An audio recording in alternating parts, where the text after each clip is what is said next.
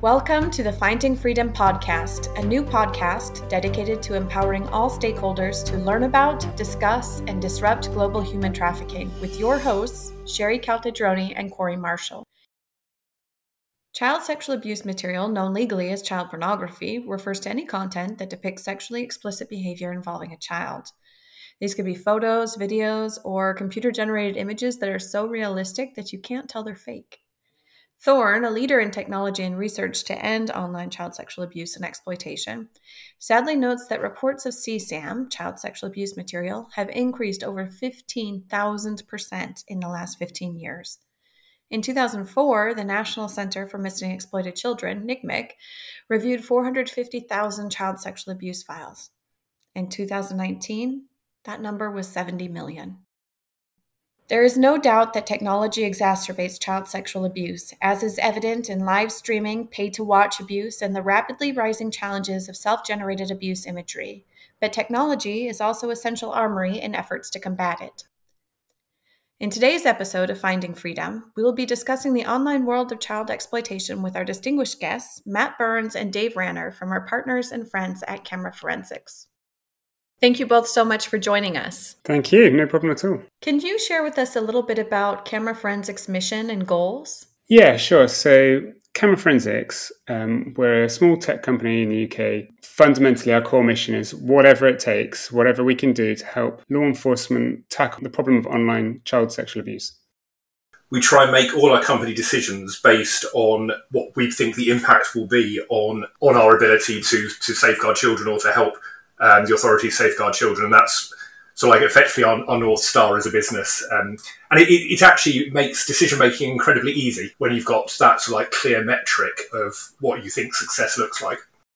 It's not just a kind of a marketing thing. Like we kind of pin numbers to the wall and you know, there are times when we have a decision, we go, oh, should we try this or that? And then we think, oh, well, which one is more likely to help the most kids? And then it becomes much easier to make decisions. Yes, we are a profit-making company, but it turns out that it's quite easy to run a business this way if you just do the right thing. So Matt, that's actually really refreshing to hear, because there are a lot of companies that believe doing the right thing and making a profit have to be mutually exclusive. Can you talk a little bit about how you structured your business so that you could achieve both objectives at the same time?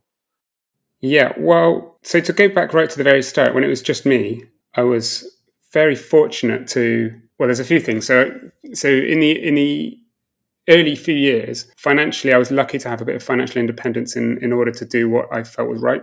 And that was literally the only motivation. It was like making money wasn't a personal goal of mine. It was like, you know, as with anyone, people make money so that they can have fun. And this was just a shortcut to having fun. It's like kind of doing something rewarding, enjoying what you do every day, feeling that kind of adrenaline rush of actually having some kind of impact is addictive. It's purely selfish. I'm not any kind of hero or martyr, any of this nonsense. It's all selfish. And it's purely because I find it really enjoyable. And it's just kind of grown that way. I will certainly not begrudge you that type of selfishness. Dave, how do you see this playing out on your side of the business? I'm the guy who has to make sure that we meet payroll every month. We're fortunate that we've quite quickly built a really strong international network via institutions like Interpol and what have you. And we quickly met people in law enforcement who were very supportive of what we were doing. And it felt like, as Matt said, if we were out there doing the right thing, then revenue would follow. And these people out there internationally in law enforcement liked what we were doing and made sure that we could make payroll every month. We also have some really good sort of opportunities and contracts within the UK and the US where we do sort of research and development services in this particular area. And again, we feed back profit from that into developing our products, which again help law enforcement identify victims and safeguard children. So in the early days, I think it's worth a bit of a shout out to Innovate UK, which is the UK's sort of like quasi-autonomous non-government organisation that funds risky research. And we were very fortunate to get a grant from them in the early days that let us develop some of the technology. I remember when I was in your office this spring, seeing those numbers that you talked about, Matt, that you had posted on the board. And it was sort of a real ring the bell sort of moment when each of us in this space, because it actually can be difficult and emotionally taxing work, can't it? We're all motivated. I think we have to hone in on exactly that. Like, why are we here? What is the mission that's driving us to accomplish these ends? And I've always been a fan of your work and some of the really cool, innovative things that you're doing over at CameraForensics. Can you share a little bit more specifically about some of the tech that you have developed or what problems you're looking to solve with some of them?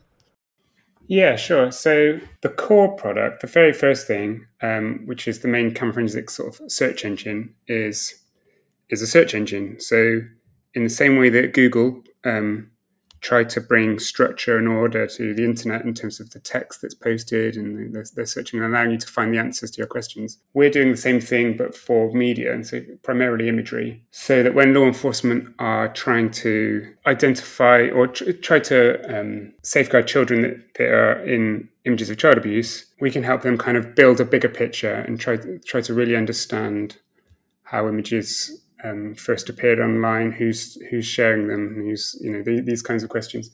So it's just a search engine that's very tailored to the specific use case. So that's the main thing that we do at CameraForensics. What trends do you see currently in online child exploitation? How are you and other stakeholders addressing these challenges? I think it's firstly important to recognise that we as technology and tool providers, we're not at the coalface, we're not law enforcement, we're not seeing this on a day-to-day basis. So some of what I'm going to talk about is a little bit second-hand. We support the people doing the real work, essentially. I don't think it's sensationalising to say that any technology or platform will be exploited by people who have an interest in exploiting children. We've heard stories from people running platforms that you would not imagine would have this sort of thing going on, but they do. They all do to varying degrees. In terms of what we're hearing about, I think we're hearing more about coerced abuse. That would be children live streaming from their bedrooms, abusers sort of like building their trust, getting the children to commit various acts on camera. I think if one's naive, it's very easy to say, oh, well, it's not contact abuse, it's not that bad. But I think that's immensely wrong. It is still abuse. It is emotionally and psychologically awful. The pictures that the abusers take will live on the internet forever, and that's something the victim has to live with. So I guess coming back to your original question, yeah, more coerced abuse online.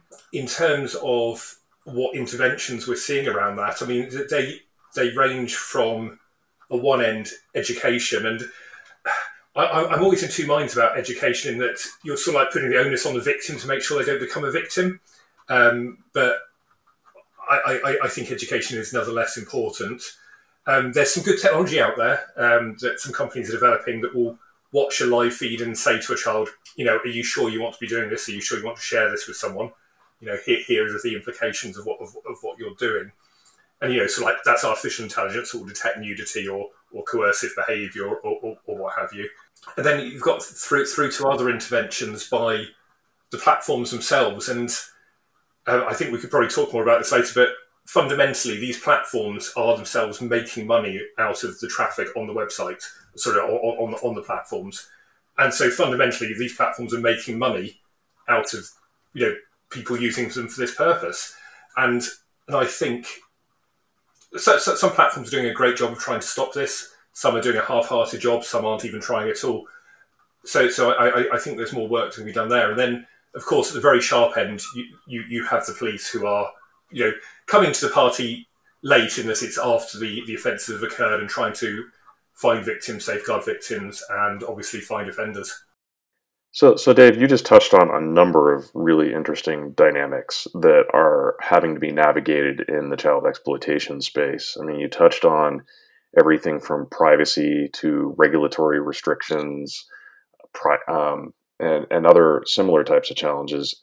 How have you guys been navigating some of those challenges, given that, for example, some of the platform companies are hiding behind existing regulations, especially in the U.S.? The Communications and Decency Act has provided a shield for some of those folks for a number of years. And at the same time, the privacy legislation that is trying to protect the identities and the personally identifiable information of those that are navigating on the web. And then you also have the intersection with, obviously, children in this space. So can you tell us a little bit about how you're navigating those various cross currents with law enforcement, with policymakers, et cetera? I think one of the sort of like narratives that we see a lot is it's child protection versus privacy, and that you can have one or the other. And I think it's important to reframe that in that child protection is about children's privacy. So it's not one or the other. And I don't think we have to choose between the two. In terms of the legislative framework, I mean, I can talk more about the UK, I think, than anywhere else because it's what we're more familiar with. We do have to be very careful as a business because fundamentally our tools are designed to de-anonymise perpetrators and to help victims.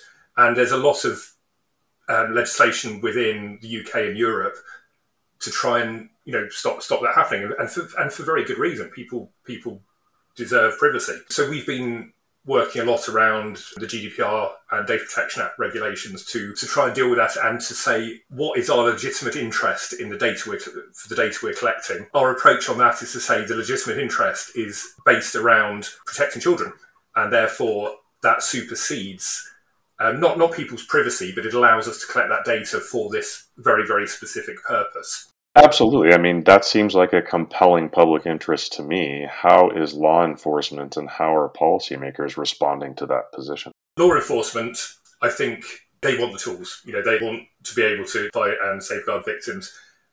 We see internationally the reactions are quite different. Some countries are more, give me this tool, I'm going to use it, we'll ask forgiveness later. Some are understandably cautious around privacy.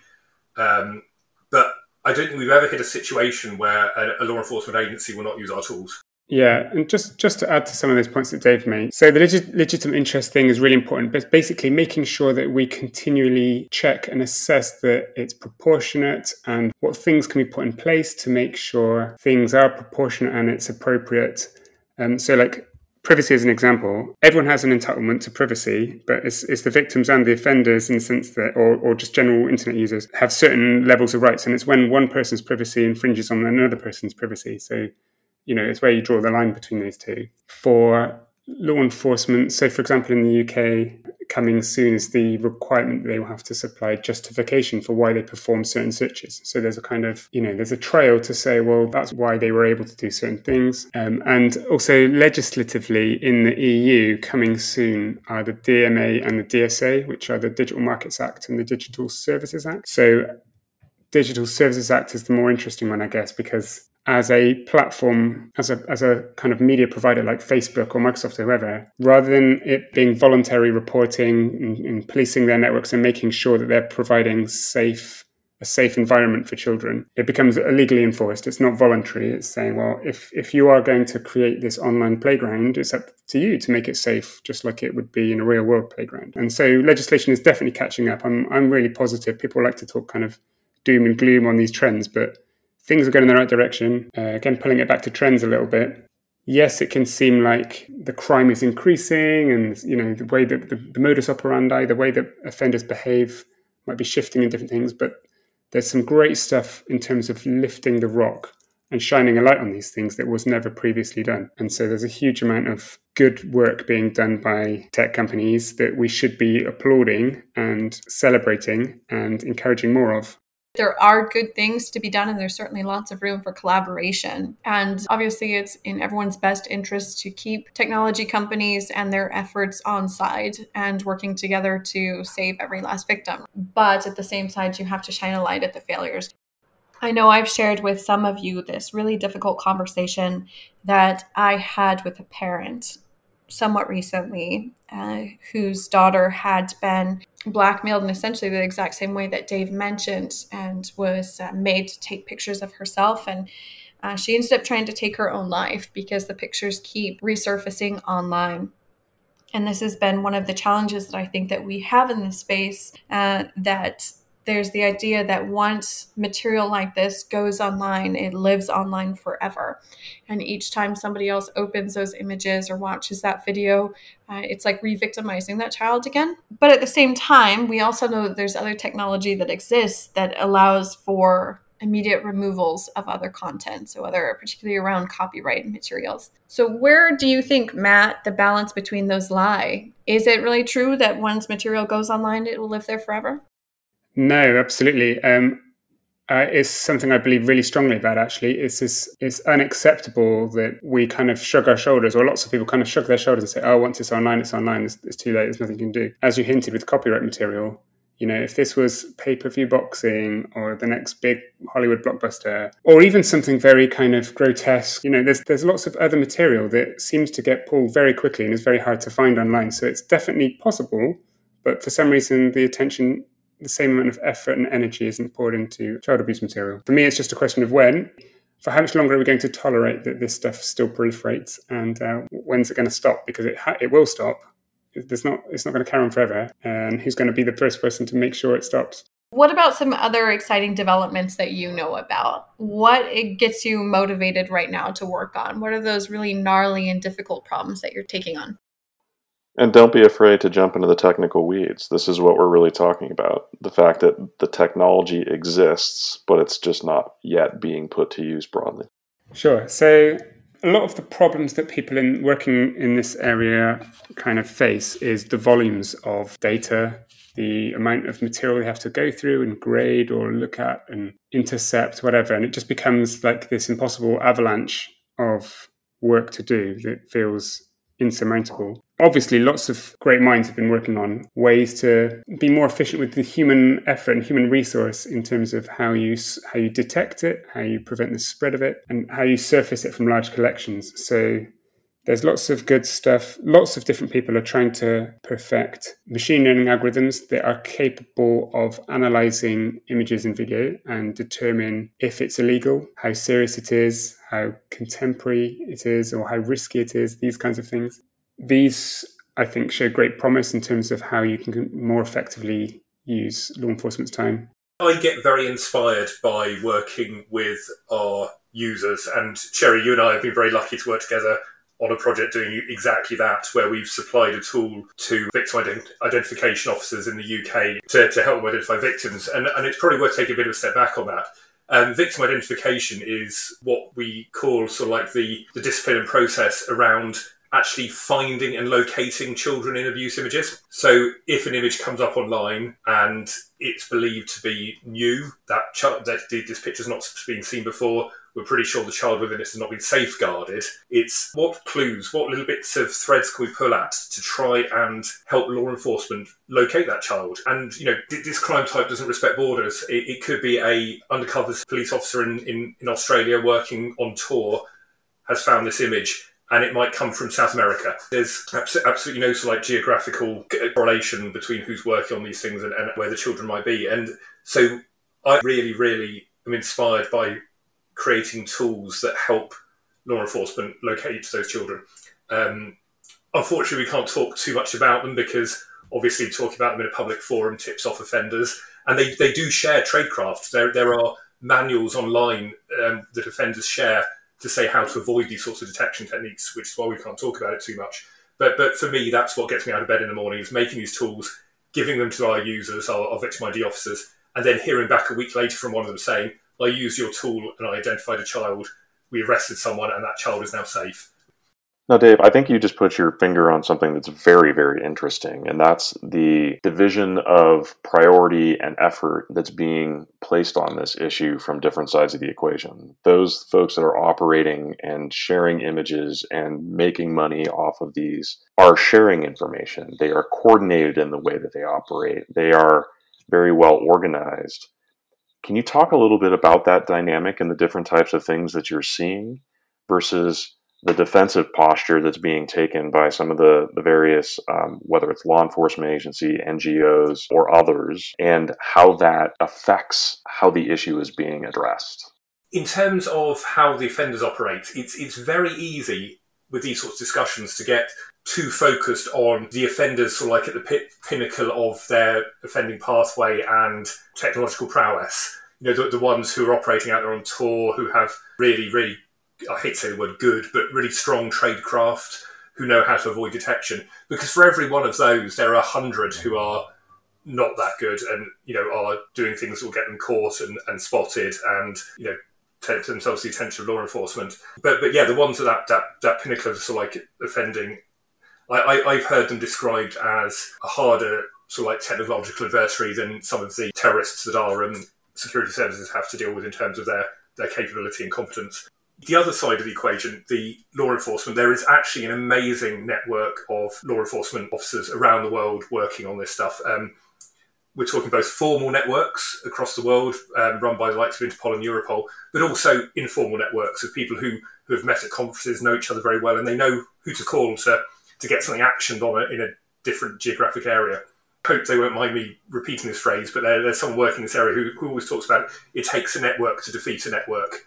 And I think that rings very true. And it's about that coordinated response, that coordinated effort through both law enforcement, but also platform providers, NGOs, academia, tech companies like us. It is through that combined effort that we can beat this. I think that collaboration is key. Another kind of slight kind of tangent here, but another thing that I think is fascinating is how what people often describe it as an arms race between, goodies and baddies or whatever, and it sort of gets simplified as technology evolves and tradecraft changes and these kinds of things. But in practice, it's more like every other crime. If you think of murders and things from the 70s or whatever that went unsolved for decades and are still being solved now because of advances in DNA or other kind of forensic techniques, it's exactly the same in this area. There is constantly new methods and techniques to catch these people, and they must know that. They must kind of live in fear of the knock on the door. And it doesn't matter how good, like Dave was saying, the people at the top of the pyramid or whatever, doesn't matter how good they are today or tomorrow. Any crimes they've committed could still be solved at any point in the future, and hopefully brought to justice. Just to press on this issue a little bit more, it's interesting the dynamics that you're describing here, because a little earlier in the conversation you talked about how the technology is there to be able to combat this, and some of the coordination may not be. How are the perverse economic incentives continuing to fuel the problem? So economically, for the people trading this online for financial gain, they may be making money from advertising or from membership or whatever, I'm not really sure. People that are doing it with financial incentive, the trick then is to disrupt the behavior before they break even. So whenever they publish a website online or they initiate something, there's going to be some costs involved, buying domains, setting up servers, these kinds of things. So the faster you can take these things down, get things blocked, get things stopped, then ideally you can do it before they even break even. And then if they can't make money at all, then they won't even start the next time. So in our space, we've developed something that we call the human trafficking kill chain, which is based on a military concept that was extended into the cyber domain by Lockheed Martin. That was something that they call the cyber kill chain. And what it really is breaking down an adversarial process and what it is that they both need from an asset perspective and what phases they go through in order to achieve the end. And obviously there's an overlap between online child sexual abuse and human trafficking and modern slavery. And it's amazing to me how much that kill chain actually holds true here, from recruitment to transportation, brokering, exploitation. In the online abuse space, obviously recruitment looks a little bit like grooming. And that is an opportunity to stop them before they break even, as you said, Matt. Transportation, in this case, wouldn't really talk about physical transportation across a border or whatnot, especially since the internet is borderless. There's a digital process that happens in this space, and that's really where the ESPs come into play. And it's, again, another opportunity to block exploitation. What you were talking about, Matt, I think as well, in terms of those online, financial incentives and where they meet, consumer demand, would be that brokering step. I was interested in that as well. Where do you find the majority of this data? Is it open source? Is it deep web? Are they really hanging out on Tor networks? Or is it maybe some combination of the above? Well, so actually for CameraForensics, we don't fetch or knowingly kind of scrape or search the illegal material. We very much try to stay in the kind of open web domain, and is trying to connect the two, allowing law enforcement to connect the two. I suppose that makes sense from a obvious legal perspective about just the particular dangers of this sort of data. Yeah, we're very careful from both a legal perspective and a welfare perspective and all these kinds of things. It's just, for us, there's no need. And anecdotally, I mean, we've heard tell of, it's very easy to think, oh, this only happens on the dark web, with people who, download the Tor browser and use that. But in reality, there is an awful lot on the clear web, and that's what the Canadian Centre for Child Protection are going after. Yeah, it's not all people using clever tech to share it and hide it. An awful lot is going on in plain sight, including on some very well-known social media platforms. There's a bit of a myth that the majority of the sort of content is only traded and displayed on these dark corners of the web, when in reality it's the sort of websites where our own children are going to be groomed, where you and I could accidentally encounter these, that people who know exactly what they're looking for very easily can find it as well. But the majority is actually on the clear web. Exactly. I made that sort of like sensationalist statement earlier in our discussion that any platform out there will be exploited in some way or form for this purpose. Yeah, and there's also, for example, in the pattern of coercion, they may be completely benign websites that are targeted for children. They're very clear and public and transparent and all that. And then you'll have offenders attempting to off-platform them, basically trying to lure them to a different messenger app or whatever, something where they can take them out of that kind of somewhat safer environment and into something somewhere else, where they're more likely to go undetected. But of course, there is behavior there in the first place that could be detected. What are the responsibilities of those platforms that are providing some of those secure messaging or communications or chatting tools? And what are some of the options that they have available for doing the types of monitoring or scanning that CameraForensics and other companies can do to help maintain the safety of their platform?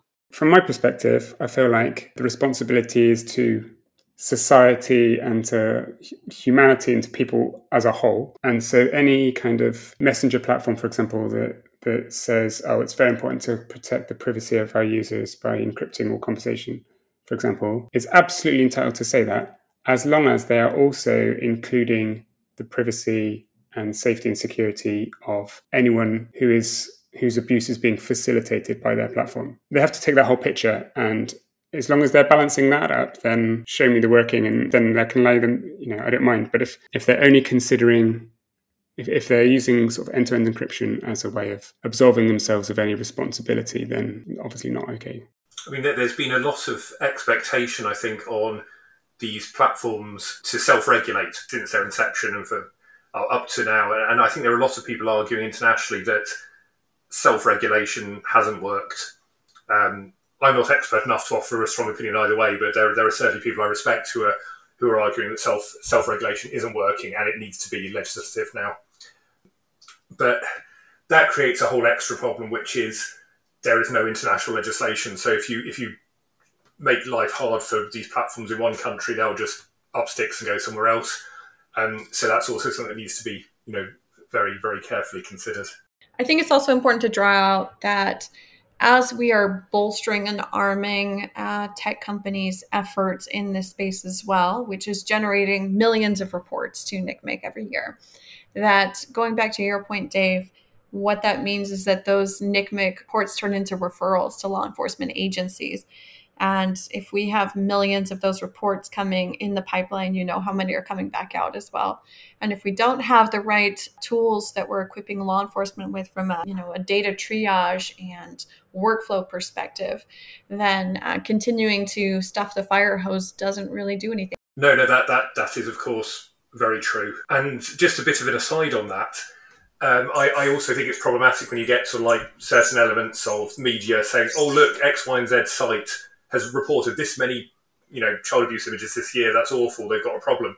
They've got far less of a problem than the next platform along that's not reporting anything because they're just not checking. Those sorts of reports and stories don't exactly do anything to motivate companies to do the right thing, do they?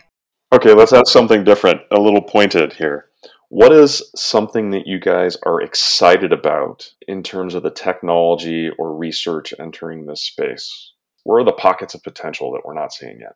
So for me, we joke about where we will be in 10 years and that kind of thing. And I'm a massive optimist, and we can definitely solve this problem to the point where our business no longer needs to exist. I feel like the 10 years is eons in technology, and if the big kind of operating system levels, if the Androids, Apples, and Microsofts of the world combined to prevent the decoding of illegal material, for example, on their platforms, or display technology, there's lots of interception points where you don't have to violate people's privacy to completely make it impossible to trade this kind of material online. I feel like this will look back from the future, this period in history, as a strange one where it was possible.